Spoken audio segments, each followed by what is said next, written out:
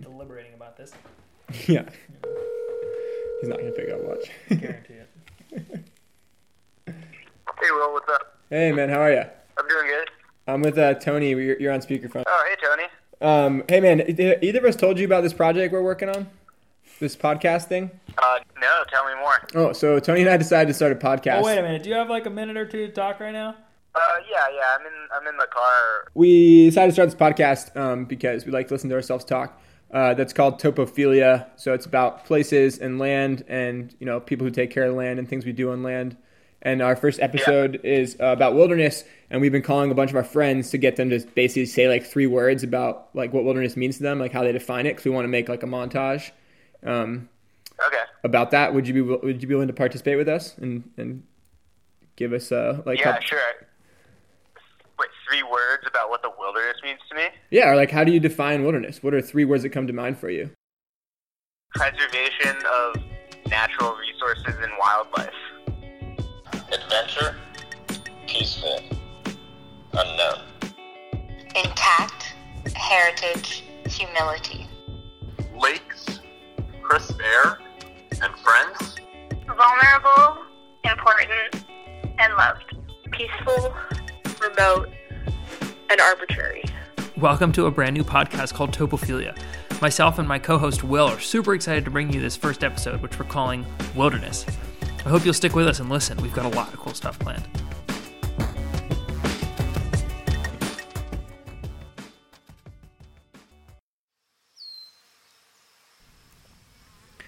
There's nothing like that sound of a forest in springtime.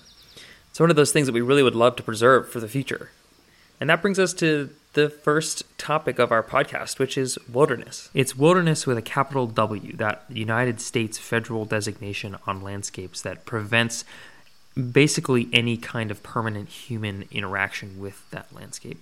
And we want to talk about 2 particular things in this episode. We want to start with how do boundaries around wilderness areas actually get drawn? Like, who puts the lines on the maps, and how does that process work?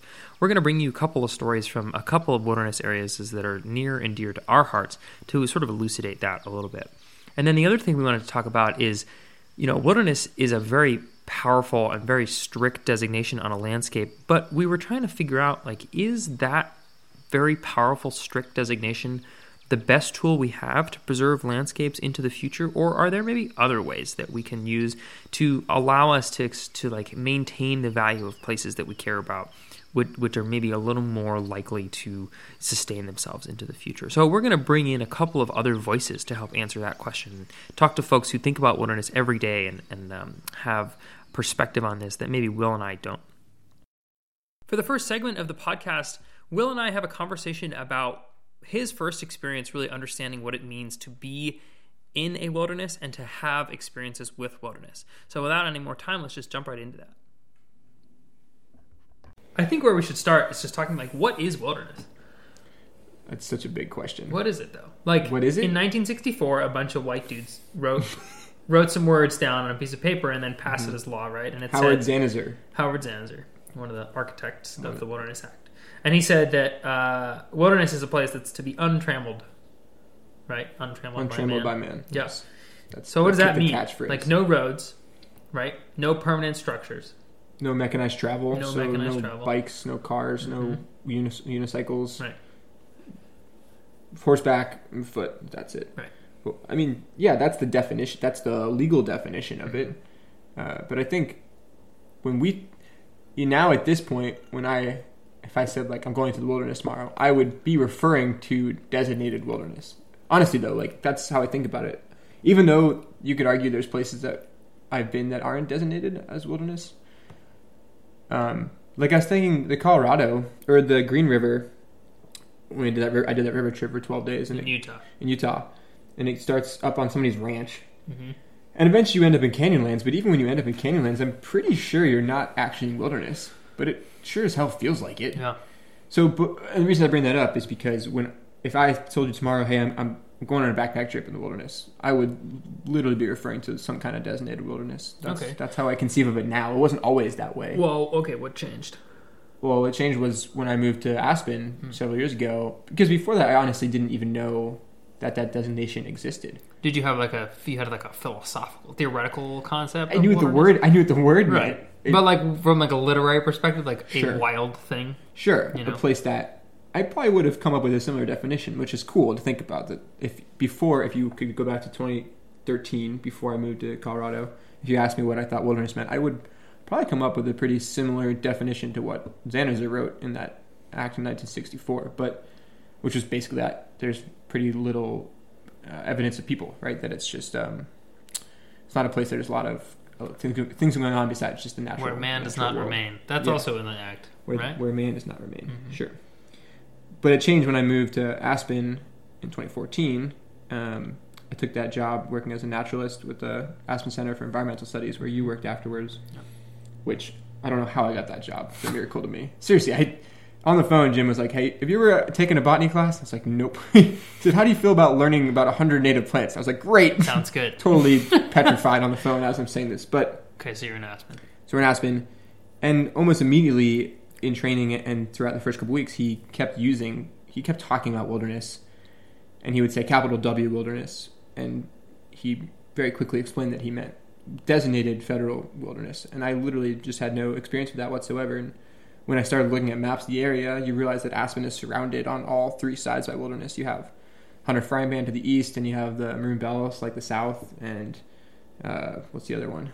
Collegiate Peaks is kind of like southeast, a little further away. And then even if you spread out further, there's even more. There's the Collegiate Peaks, and there's the Raggeds and a bunch of other ones. So you realize you're surrounded on all sides when you live there. And yeah, I mean, the way he talked about it was like this holy kind of grail of land preservation. After that conversation, one of the things that Will and I talked about was that these wilderness areas have within their boundaries this really similar characteristic of solitude, of feeling like you're insignificant in this place. So we wanted to find a little bit more information about how those boundaries are drawn, how you put boundaries around a place that has such a characteristic. And Will, when he was there that summer in Aspen, it was actually the 50th anniversary of the signing of the Wilderness Act in 1964. And so we went back and learned a little bit more about his experiences there during that year and how a local wilderness area in Colorado actually got its boundaries drawn. So when you were in Aspen that summer, right, it was the 50th anniversary of the Wilderness Act signing? 2014, so I'm pretty sure I know how to do math still. So yeah, 50 years. So there were like festivities. Yeah, well, ACES, the environmental nonprofit, threw this huge party in August with the U.S. Forest Service and Aspen Wilderness Workshop. And we like branded things with giant irons, and there was crosscut saws, and there's all this stuff. But the really cool and like most interesting thing about it was at the end, these two women came out on stage, and they sort of waxed really poetic about wilderness, and they gestured. They were actually poetic about wilderness, and they gestured to the mountains that were visible and not visible, and they talked about how important it was to protect land. And then they wheeled out this giant cake, and someone brought out a sword, I don't know, a sword is the best way I can describe it. And they cut this cake with a sword, and everyone was really stoked. And it turned out those two women were Connie Harvey and Joy Cotto, which I had learned about earlier that summer as part of my job as a naturalist. And so these two women grew up coming to Aspen and living in Aspen, and in the 60s, when the Wilderness Act was first written up, it included the Maroon Bells, which are these super iconic mountains right outside of Aspen, 14ers. And that whole area, it included that, but just like the high peaks, like above 11,000 feet or something. And Joy and Connie, who were neighbors at the time, they were excited about it, but they thought that a lot more could be done. They lived in Aspen. They lived in Aspen, yeah. They were neighbors, and they were like, there's more that can be done here. We don't just use the high peaks, like we use the surrounding areas, and we hike across country, and a lot more of this should be protected wilderness. And so they literally started meeting in Connie's kitchen and drawing maps and looking at maps and doing, ground truthing with a group of people to try to establish an extension of the wilderness area. So they were looking for all those same qualities we talked about, being roadless, trails that move through them that aren't accessible to motorized vehicles, stuff like that. And so they went through these places that they thought should be protected. Yeah. And they characterized them. Yeah, they literally drew lines on maps and walked trails and went off trail looking for anything to disqualify it from wilderness. And essentially no one else is going to do this. So no one else is going to fight for this extension or this extension of wilderness, so we're going to do it ourselves. And they actually formed Aspen Wilderness Workshop. They formed this nonprofit, and they had a team of people. They were joined by Dottie Fox, who had some political organizing skills, and the three of them were called the Maroon Bells, Belles, kind of this riff like on Southern Belle. Southern Belle, Got like it. a riff on the Maroon Bells in the mountains. I know, very clever in the 60s. Very clever. And so they were going out there, hiking around, ground truth in these areas, going to the congressman, going to Washington at least once that I know of, and basically saying, like, this land needs to be extended and this wilderness protection needs to be extended. But it took them a long time. It wasn't until the 80s, 1980 or so, that a new law was passed that basically doubled the size of the Maroon Bells Wilderness. But what's crazy is, so they were responsible for that doubling of the Maroon Bells, and they also were pretty much single-handedly responsible for the creation of the Hunter Frying Pan Wilderness, which is where I did that big through hike, in a law just a couple years before that other one, and as well as the Raggeds and part of the Collegiates, I think. So basically, overall, it ended up being about 500,000 acres of wilderness in Colorado that they directly advocated for and drew lines on, and drew the boundaries for, and kind of presented this as what should be protected for future generations. That's really interesting. So it's like kind of this really grassroots, like people on the ground have this thought that the wilderness area we have is insufficient. It needs to be bigger because we perceive that it has the characteristics of wilderness, and so it should be protected as such, right? Yeah, I mean, I don't think the U.S. Forest Service or the feds were coming out there and being like, oh yeah, we should expand these boundaries. No, it's 100% like a local community effort for sure. And so that idea that it was sort of down. I mean, they founded this nonprofit, right? And then the nonprofit sort of gathered steam and people and brought it to Congress. And then Congress was like, okay, well, yeah, we're going to do it because this is what our constituents say we're going to do. And they lobbied for it. Yeah, right. I mean, it's old school lobbying. I mean, it's interesting that wilderness as a designation has to be passed by Congress, right? It seems, on the one hand, it's good because it really puts it pretty permanently into place. It's pretty hard to revoke that. Mm-hmm. On the other hand, it's like these are representatives from all over the country that probably may not even ever step foot in these areas, that are obviously very special and very important to local communities, and they're the ones fighting for it, and they have to sort of convince these outsiders, so to speak, that this is worth protecting or drawing lines around. So it's interesting that it happens that way. Having dug into the story of the Maroon Bells, we wanted to see how common grassroots movements are in wilderness designation. It turns out that right in our backyard, only an hour outside of Seattle, is the Alpine Lakes Wilderness. Its origin story gives more context to the role of community movements in the preservation of wild places. To help tell it, we recruited the help of an expert, and we learned a lot about how the designation process has changed over time. My name is Kevin Marsh. I'm currently professor of history at Idaho State University, and I focus a lot on environmental history of the American West, particularly around public lands and resources. Our story begins in the 1950s as America was recovering from World War II. Logging began to increase steadily in the mountains of Washington, drawing opposition from locals who wanted to preserve the land. But when they brought their concerns to the Forest Service, officials claimed enough had been done to protect it. Now, the Forest Service was telling people that they said, we've done that already. They had created what they called a limited area. It turns out that in the early days of American wilderness, there was only one path to designation. The Forest Service at the time was the only agency who had the authority to designate wilderness. They created the idea. The only route was through the Forest Service. Despite the excitement around wilderness after the passing of the Wilderness Act in 1964, the issues around the Alpine Lakes were overshadowed by a local movement to establish the North Cascades National Park. In other words, the Alpine Lakes was the stepchild of the North Cascades. It has sort of been forgotten. As logging continued to threaten the Alpine Lakes, wilderness advocates decided they needed to take action. A group of people formed an organization exclusively focused on the Alpine Lakes, the Alpine Lakes Protection Society, in the late 1960s. Just like Joy and Connie, Washingtonians felt strongly about protecting this place, but there was no clear avenue for preserving the land. The Alpine Lakes was just out there. It was roadless, and it had no particular process to get it into wilderness. So that left it open to organizations like the Alpine Lakes Protection Society say, hey, we've got an idea. This should be wilderness. But there were other groups who had their own ideas about what the Alpine Lakes Wilderness should be.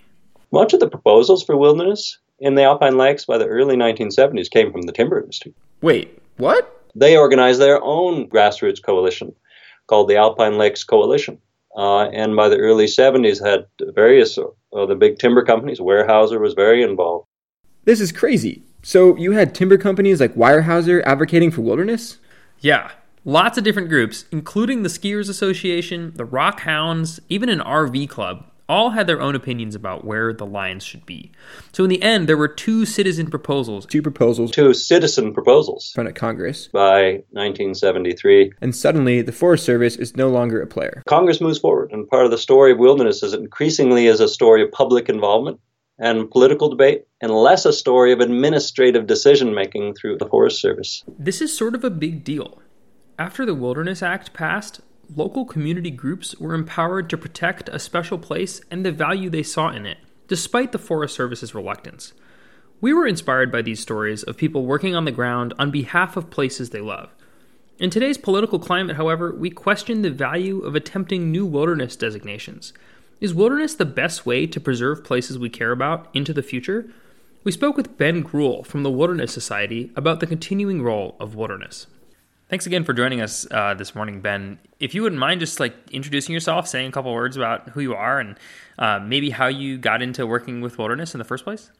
Yeah, of course. Ben Gruhl, I'm the Washington State Regional Director for the Wilderness Society, and I've been with the Wilderness Society for almost 4 years, but I've been in the Pacific Northwest working on public lands issues, mostly in the state. Originally, I'm from the Midwest. I'm from central Wisconsin. Kind of grew up in a rural part of central Wisconsin on an old farm. Spent a lot of time in my youth exploring the Wisconsin River and kind of these backwater sloughs that were near my folks' home. My dad was really into the American West, and so every summer, my father and my mother and my two siblings, we would pile up into my dad's old beater F-250 Ford. Didn't have air conditioning. We roll the windows down and just make a beeline west on I-90. And the first mountain range you hit, if you don't count the Black Hills, is the Bighorn Mountains in kind of north central Wyoming. It's a high mountain range, and so you can really get out of the kind of desert heat really quickly and get up into 8, 9, 10,000 feet. And so I spent a lot of time in the Bighorns and in Yellowstone and other parts of Wyoming. I really fell in love with the Bighorn Mountains and the Cloud Peak Wilderness. And, coming from a state like Wisconsin, which is blessed with some national forests, a national forest now, the Chequamegon-Nicolet National Forest, and a few small little wilderness areas here and there, the idea of public lands in general and just the freedom around that, and the fact that as an American, these public lands are essentially, I own them and able to use them, but also just the idea behind wilderness and just exploring the Cloud Peak was just something that was incredibly thrilling from a youngster all the way on up until, when I take my family there. So that's kind of how I really got passionate about public lands and wilderness protection, is through some of those early experiences and largely in Wyoming and largely in the Bighorn Mountains. When you started going to you said Cloud Peak Wilderness, was there any particular characteristics, or you identified that as really being wilderness as opposed to maybe the National Forest in Wisconsin, or did something set it apart from other public lands you'd been to before? Yeah, the Cloud Peak Wilderness has all the classic kind of wilderness characteristics. Just pristine mountain lakes, that had teeming with native trout. Well, some native trout, also some trout that were planted. But high mountain peaks, meadows. We used to see a lot of elk up there. And so, it was the Bighorn National Forest is like a lot of national forests is incredibly roaded, and to get into the Cloud Peak and have your predominant form of transportation being your feet, and all of the solitude and scenery that comes along with being in a landscape that wasn't developed. It's especially when you're growing up, it really stirs the imagination. And it was, it's like being an explorer, being like Lewis and Clark, and feeling like you're exploring this place for the first time. Did you know then, or do you know now, how that particular wilderness, how it came to be? Because that's what we've been looking into a lot, is how particular areas have come to be. If it was just local citizens or more the federal government, or what level that's happening. Yeah, that's a great question. The Cloud Peak Wilderness, I believe, was established in Wyoming's 1984 Wilderness Act. And so it was in that kind of round of 84 wilderness bills that happened across the country. There was an interaction between the wilderness area inventory that took place in the late 70s and early 80s, and the need to establish additional wildernesses in states to essentially release other national forest lands for other uses. And so Wyoming had one of those original 1984 wilderness acts that passed. So that was, I think that was the creation of the Cloud Peak. We're looking at two particular wildernesses. We're looking at the Maroon Bell Snowmass in Colorado, and we're looking at the Alpine Lakes here in Washington. Okay. And both the Maroon Bell Snowmass and the Alpine Lakes, there was a pretty big like grassroots movement behind both of them. They were quite different, but both of them sort of had like citizens on the ground, you know. And in the Maroon Bell Snowmass case, there were literally these women who were out there, you know, hiking the trails, you know, trying to find reasons why it wouldn't be designated as a wilderness if there were any permanent structures or any roads or things like that. I mean, they were out there not only examining the landscape, but then they were also, you know, lobbied Congress and stuff like that. They had this like very personal connection to the landscape. How consistent is that process with your experience of wilderness areas? Like, do you think that that's pretty common in that it's often a citizen-driven, at least in some part, a citizen-driven process? Oh, totally. I think with rare exception, you know, every once in a while you stumble across a wilderness. There's actually a great example here in Washington State. The Juniper Dunes Wilderness Area, which is the state's only Bureau of Land Management wilderness area that's north of the Tri-Cities. It's got the most northerly population of juniper trees in what I believe is North America. That particular wilderness was largely driven by the Bureau of Land Management, recognizing that it had incredible values that deserved wilderness protection and the lasting protections and safeguards that wilderness allows. But, you know, I agree with you in that, you know, I know the Cloud Peak Wilderness, the ranching, not the ranching community, but also the outfitting community in Wyoming played a huge role in a lot of the wilderness designations in Wyoming. You know, here in Washington State, I think, you know, if you look back at the history of wilderness designation in Washington State, you know, which happened in 1964 with the original act in 1968. Ben goes on for a while, naming Washington State wilderness areas and their dates of inception that have all had a pretty big grassroots element in their designation. And rest assured, there are a lot of them, but we'll spare you the details. You know, all of those designations had people behind them, local grassroots advocates that were, in some cases, working on protecting those areas for decades. And, you know, it's no exception, you know, with the 2014 expansion of the Alpine Lakes Wilderness Act, where you had grassroots advocates from in North Bend and Issaquah and Sammamish who had been working on the protection of the Platte River Valley and the Middle Fork for literally since, you know, prior to the 76 creation of the original wilderness. And so I think it's with very rare exception do you find a wilderness area that doesn't have people who had been advocating on its behalf for, you know, like literally, in most cases, decades. Every once in a while, you stumble across a kind of anomaly. But for the most part, you know, there's the history of wilderness is the history of people.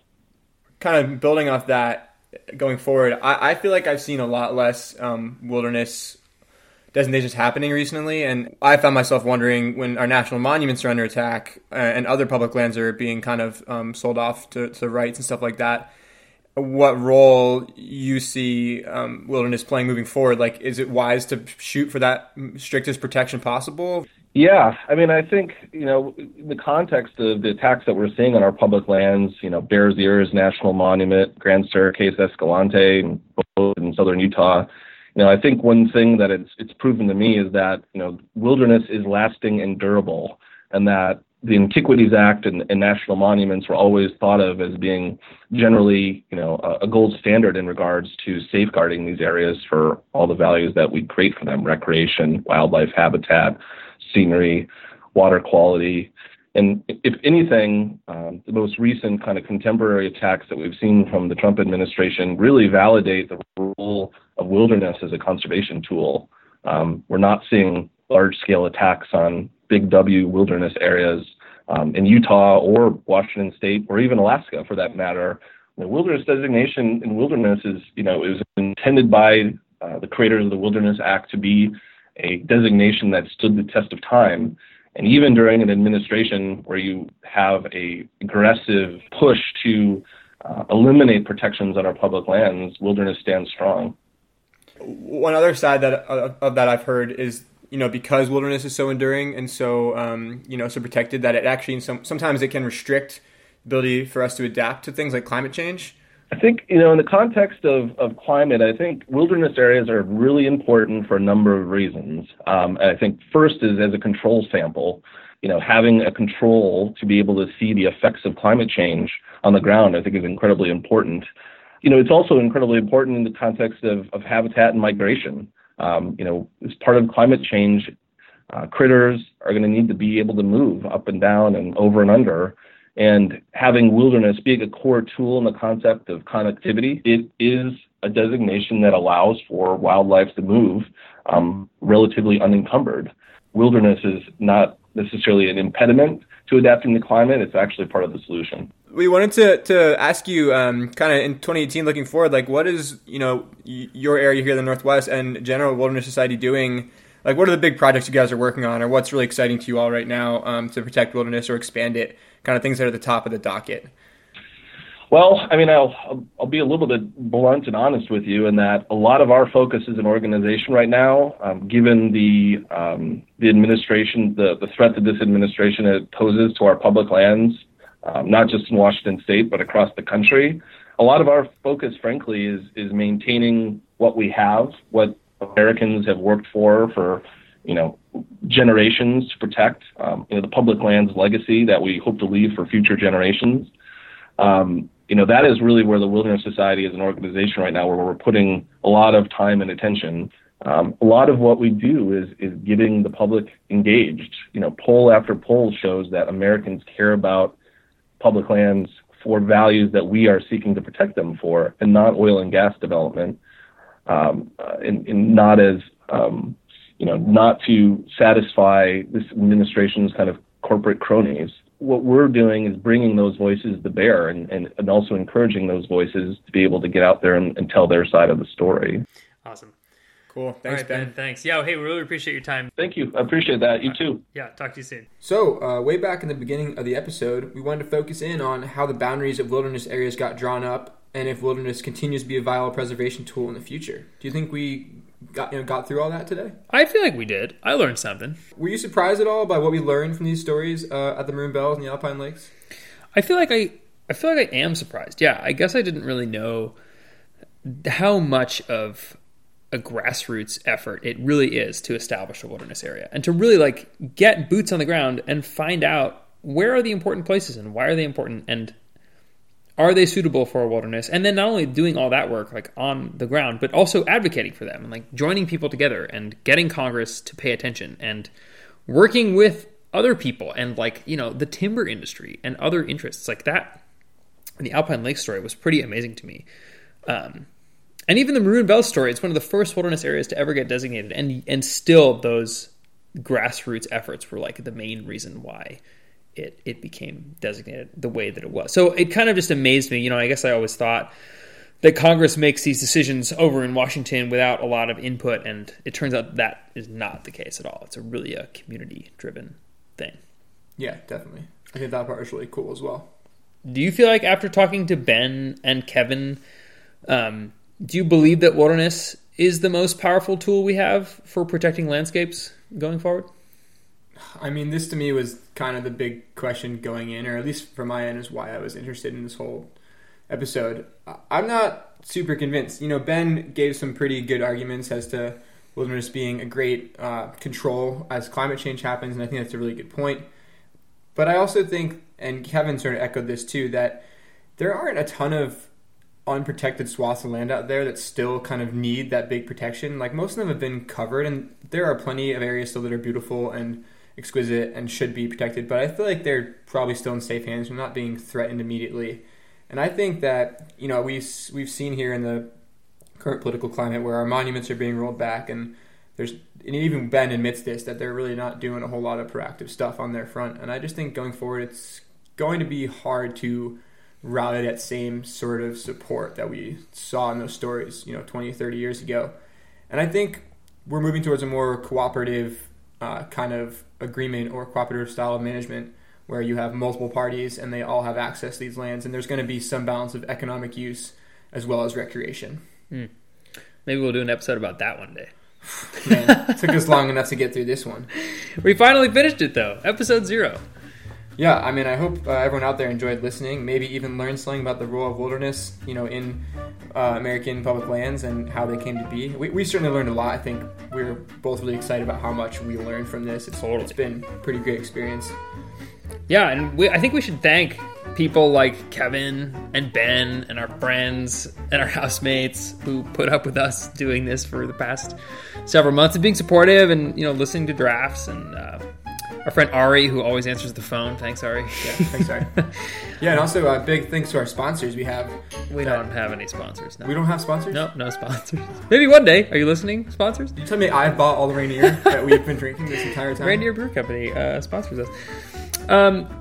Yeah, well, I think one of the things that we can end on here is that, we kind of would like to ask you guys a favor, those of you who are listening out there. If you liked what you heard, or you liked some of what you heard, or you learned something... Literally one part. It'd be cool if you would share this episode with your friends, maybe on Facebook or whatever social media that you prefer. Instagram. If you want to follow us on Instagram and Facebook, that'd be awesome. We're at Topophilia Podcast. And most importantly, if you want to give us your feedback or your thoughts or your ideas about this episode, or if you have ideas about what we could do in the future or people who you want to hear from, you can email us at hey@topophiliapodcast.com. Please give us suggestions. We have no idea what we're going to do. We are completely lost, but we're excited about what the future holds. And for more information and some cool photos and contact information for the folks that we spoke with on the podcast, and a little more detail on some of the stories we told, you can visit our website, which is topophiliapodcast.com, and look at the episode notes for today's episode. Thanks for listening. Thanks, guys. And big thank you to the artists who provided us music for the episode today, Lache, Swing, and Broke for free. You can find links to those artists on our website. And thanks to freemusicarchive.org for providing us with that music for today's episode.